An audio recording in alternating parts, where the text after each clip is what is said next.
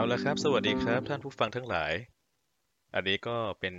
เอพิโซดที่8แล้วนะครับสำหรับพอดแคสต์ของตะเกียงเล่ารู้สึกว่าเข้ามาดูในพอดแคสต์ตัวเองค่อนข้างจะทิ้งห่างจากเอพิโซดที่7ไปนานพอสมควรเลยตั้งแต่วันที่เท่าไหร่เนี่ย10เมษาปี2020ก็17วันที่ผ่านมาเนาะแต่ทีนี้เนี่ยก็อย่างที่ทราบว่าเอ่อไม่ได้แบบเป็นคนที่ มีจริงๆมันมีเรื่องทุกวันแหละมันมีเรื่องทุกวันเลยแต่ว่าไม่ได้ทำเพราะว่าเอาหัวไปทำเรื่องอื่นอยู่แล้วเพิ่งเพิ่งกำลังคิดได้ว่าเฮ้ยถึงเวลาแล้วไหมที่ต้องกลับมาอัพพอดแคสต์แต่ว่าคิดไปแล้วว่ายังไงก็ต้องพยายามส่งเรื่องออกมาให้มากที่สุดนะครับแล้วก็สำหรับวันนี้ประเด็นที่จะพูดถึงก็คือเรื่องของมันเป็นเรื่องของซีรีส์กับหนังสือ ของสตีเฟนคิงอีกแล้วซึ่งผมเนี่ยเป็นคนที่ชอบในงานเขียนของลุงแกเนาะแล้วก็ชอบเรื่องที่แบบเรื่องที่แบบค่อนข้างจะแบบสืบสวนสอบสวนให้คิดแล้วก็มีเหนือธรรมชาติหน่อยๆสำหรับ The Outsider ครับสามารถดูได้ที่ HBO Go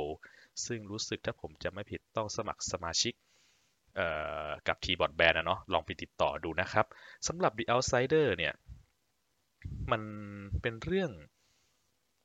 สืบสวนสอบสวนในแบบฉบับของเหมือนหนังเรื่อง It ครับ It ที่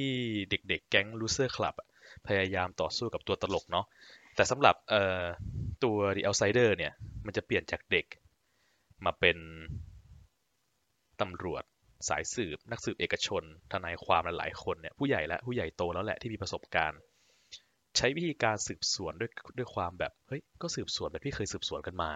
ใช้กฎหมายใช้หลักการนิติวิทยาศาสตร์เพื่อสืบหาฆาตกรแต่สุดท้ายแล้วเนี่ยกลายเป็นว่าเออ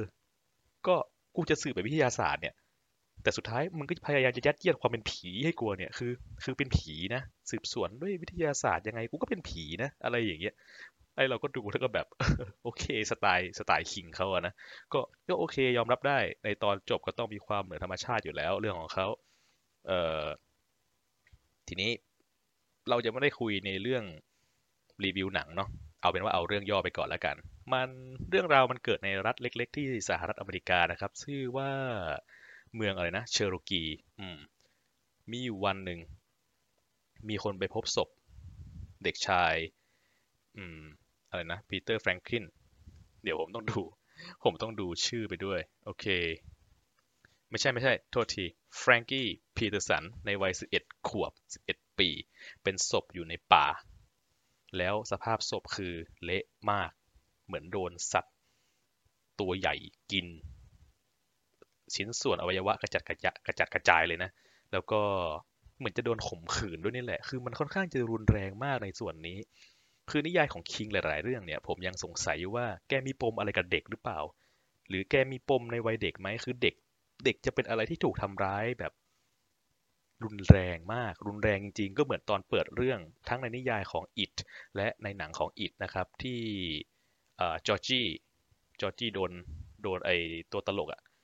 ดึงแขนจนขาดอะเนาะเอาไปกินอะไรประมาณเนี้ยเราก็เลยแบบเอ๊ะ หรือจริงๆแล้วคิงเขากำลังจะเปิดนัยยะอะไรสักอย่างให้ผู้อ่านและคนดูหนังของเขาเนี่ยได้เข้าใจในสิ่งที่เขาจะสื่อหรือเปล่าซึ่งพอผมตามเข้ามาสักพักหนึ่งนะผมเข้าใจว่าจริงๆแล้วที่เขาจะสื่อคือพยายามอย่าให้เด็กๆคลาดสายตาอืมมันก็เลยเป็นเรื่องของพอดแคสต์ตรงนี้นะครับก็ในส่วนที่ว่าใครที่มีน้อง ไม่ว่าจะเป็นหญิงเป็นชายเป็นอะไรก็แล้วแต่มีเด็กในบ้านมีหลานมีลูกบอกตรงนี้เลยว่าอย่าคลาดสายตาจากพวกเขาเลยนะครับมีผมไปหาดูสถิติเด็กหายในอะไรนะมูลนิธิกระจกเงาอะเนาะประมาณปีย้อนกลับไป2-3 ปีมีหายทุกปีหายตลอดเด็กหายแต่ตามสถิติแล้วเนี่ยจะเป็นหายที่แบบว่าเด็กๆสมัครใจหนีออกจากบ้านเองหนีออกจากผู้ปกครองเอง อันนี้มันทำให้เรามองไปว่าครอบครัวที่เด็กๆเข้าหนีออกมาเนี่ยมันมีพื้นฐานที่ไม่ค่อยดีเท่าไหร่คืออาจจะเป็นที่พ่อแม่เขาทะเลาะกัน รือว่ามีปัญหากันในครอบครัวเด็กก็ไม่อยากจะอยู่บ้านตรงนั้นเนาะสังคมเริ่มต้นอยู่ที่บ้านในเมื่อมันไม่อบอุ่นไม่สามารถปกป้องพวกเขาได้ไม่สามารถทำให้เขารู้สึกดีได้เขาก็คงไม่อยากอยู่ตรงนั้นแล้วเขาก็หนีออกมาจากตรงนั้นนะครับหนีออกมาจากบ้านเพราะฉะนั้นตรงนี้ก็บอกอีกส่วนหนึ่งว่าการมีสถาบันครอบครัวที่แข็งแรงเนี่ยจะทำให้ไม่เกิดปัญหาตามมาในสังคมเนาะถ้าทำสังคมเล็กๆก็คือสถาบันครอบครัวเนี่ยให้เข้มแข็งแล้วมันจะขยับขยายออกไปให้เข้มแข็งเป็นระดับใหญ่ต่อไป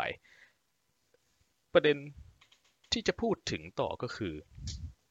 เรื่องเด็กหายนี่แหละอย่างใน The Outsider เนี่ยเรารู้อยู่แล้วว่ามันมีปีศาจนั่นแหละที่มันต้องการกินอะไรกินเนื้อเด็กโดยในตอนท้ายเขามีคำถามไปว่าแล้วทำไมต้องเป็นเนื้อเด็กปีศาจก็ตอบกลับมาแค่ว่าก็มันหวานดีจริงๆแล้วปีศาจไม่เกี่ยงครับว่าเขาจะกินเนื้อคนโตแล้วคนที่โตแล้วเพศไหนก็ได้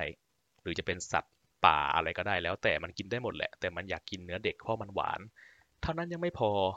เมื่อเขาได้กินเนื้อเด็กเสร็จแล้วของหวานที่ตามมาสำหรับเจ้าปีศาจตัวเนี้ยก็คือความเศร้าโศกเสียใจของคนในครอบครัวใช่ใช่ใช่ก็ลองนึกว่าถ้าจู่ๆเด็กคนหนึ่งในบ้านของเราหายไปแล้วเรายังไม่เจอตัวเขาหรือว่ามันเกิดความสูญเสียที่รุนแรงขึ้นมาคนในครอบครัวเนี่ยกระทบกระเทือนหมดเลยนะมีความเศร้าเกิดขึ้นในชีวิตอย่างในเรื่องเนี่ย The Outsider เนี่ยเขาจะพูดถึงนายตำรวจลาฟตัวเอกของเรื่องที่ต้องเป็นคนสืบคดีพวกเนี้ยคือลาฟเขาก็สืบแบบวิธีการที่ไม่เหนือธรรมชาติแหละจนลาฟเนี่ยมีปมว่าจริงๆแล้วเขาก็สูญเสียลูกไปเหมือนกันทำให้เขาค่อนข้างจะมีอะไรแบบในปมในใจมาก่อนส่วนภรรยาเนี่ยก็ตั้งแต่สูญเสียลูกไปนะครับเขาก็มีอาการซึมเศร้าเป็นปีต้องพึ่งยาต้องอะไรหลายๆอย่างมันก็เลยบอกแล้วว่าเนี่ยถ้ามันเกิดการสูญเสียขึ้นมาในครอบครัวเนี่ยมันตีเป็นวงกว้างนะมันไม่จบหรอกมันไม่ดี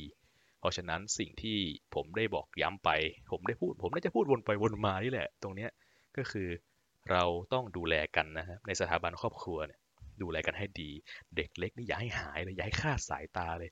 คุณจะพาเขาไปเที่ยวที่ไหนพาไปได้ไม่ต้องวิตกกังวลขนาดนั้นจนถึงไม่อยากให้ลูกออกจากบ้านไม่อยากให้หลานออกจากบ้านไม่อยากให้น้องออกจากบ้านอะไรอย่างเงี้ยแต่อย่าให้เขาไปเพียงลำพังอย่าให้เขาไปโดยไม่มีใครไปด้วยไม่ว่าจะเกิดอะไรขึ้นคุณจะมีงานรัดตัวแค่ไหนถ้าเขาจะไปจริงๆคุณต้องวางทุกอย่างแล้วคุณต้องตามเขาไปหรือไม่อย่างนั้นแล้วเนี่ยคุณต้องมีญาติอ่จะว่าไปญาติก็ไว้ใจไม่ค่อยได้เนาะบางส่วนเนาะคดีฆาตกรรมหรือว่าอะไรเนี่ยหลายเปอร์เซ็นต์อยู่นะเกิน70-80%นั่นแหละที่เกิดขึ้นจากสังพวกคนครอบครัวตระกูลเดียวกันนี่แหละถ้าเราไม่โอเคจริงๆตรงนี้เราก็ต้องวางงานทุกอย่างแล้วไปกับเขานะครับหรือจะให้เอาเป็นว่ายังไงดีเอาเป็นพ่อแม่เราไปกับเขาก็ได้หรือว่าเป็นน้องนั่นน้องนี่ที่เรารู้จักไปก็ได้แต่ถ้าเกิดว่าไม่ไว้ใจไปเองอย่างที่ผมบอกนะโอเคไหมเอ่อสำหรับ The Outsider เนี่ยมันก็เป็นนิยายคิงในปี 2018 ที่ถูกสร้างเป็นซีรีส์เนาะ10 ตอนจบก็อย่างที่บอกแหละดูหลายๆเรื่องของคิงแล้วก็ให้เรามานึกอย่าให้เด็กหายอย่าให้คลาดสายตาที่ผมพอจะนึกออกตอนนี้นะครับสำหรับการมาพูดในพอดแคสต์ตรงนี้ก็น่าจะสั้นหน่อยไม่ได้ยาวมากเดี๋ยวถ้ามีเรื่องอื่นที่จะมาเล่าถึงเนี่ยเราจะมาพูดถึงอีกทีหนึ่งซึ่งวันนี้มีเท่านี้ก่อนสั้นๆง่ายๆนะครับผมแล้วเดี๋ยวมีเรื่องอะไรจะมาเล่ากันใหม่นะครับสำหรับวันนี้โอเคไปหา The Outsider มาดู10 ตอนเองตอนละ50 นาทีนะดูให้จบผมไม่ได้สปอยนะตรงเนี้ยไม่ได้สปอยมั้งสปอยเปล่าวะไม่น่ามีลองดูนะครับโอเคแล้วว่ากันสวัสดีครับ see you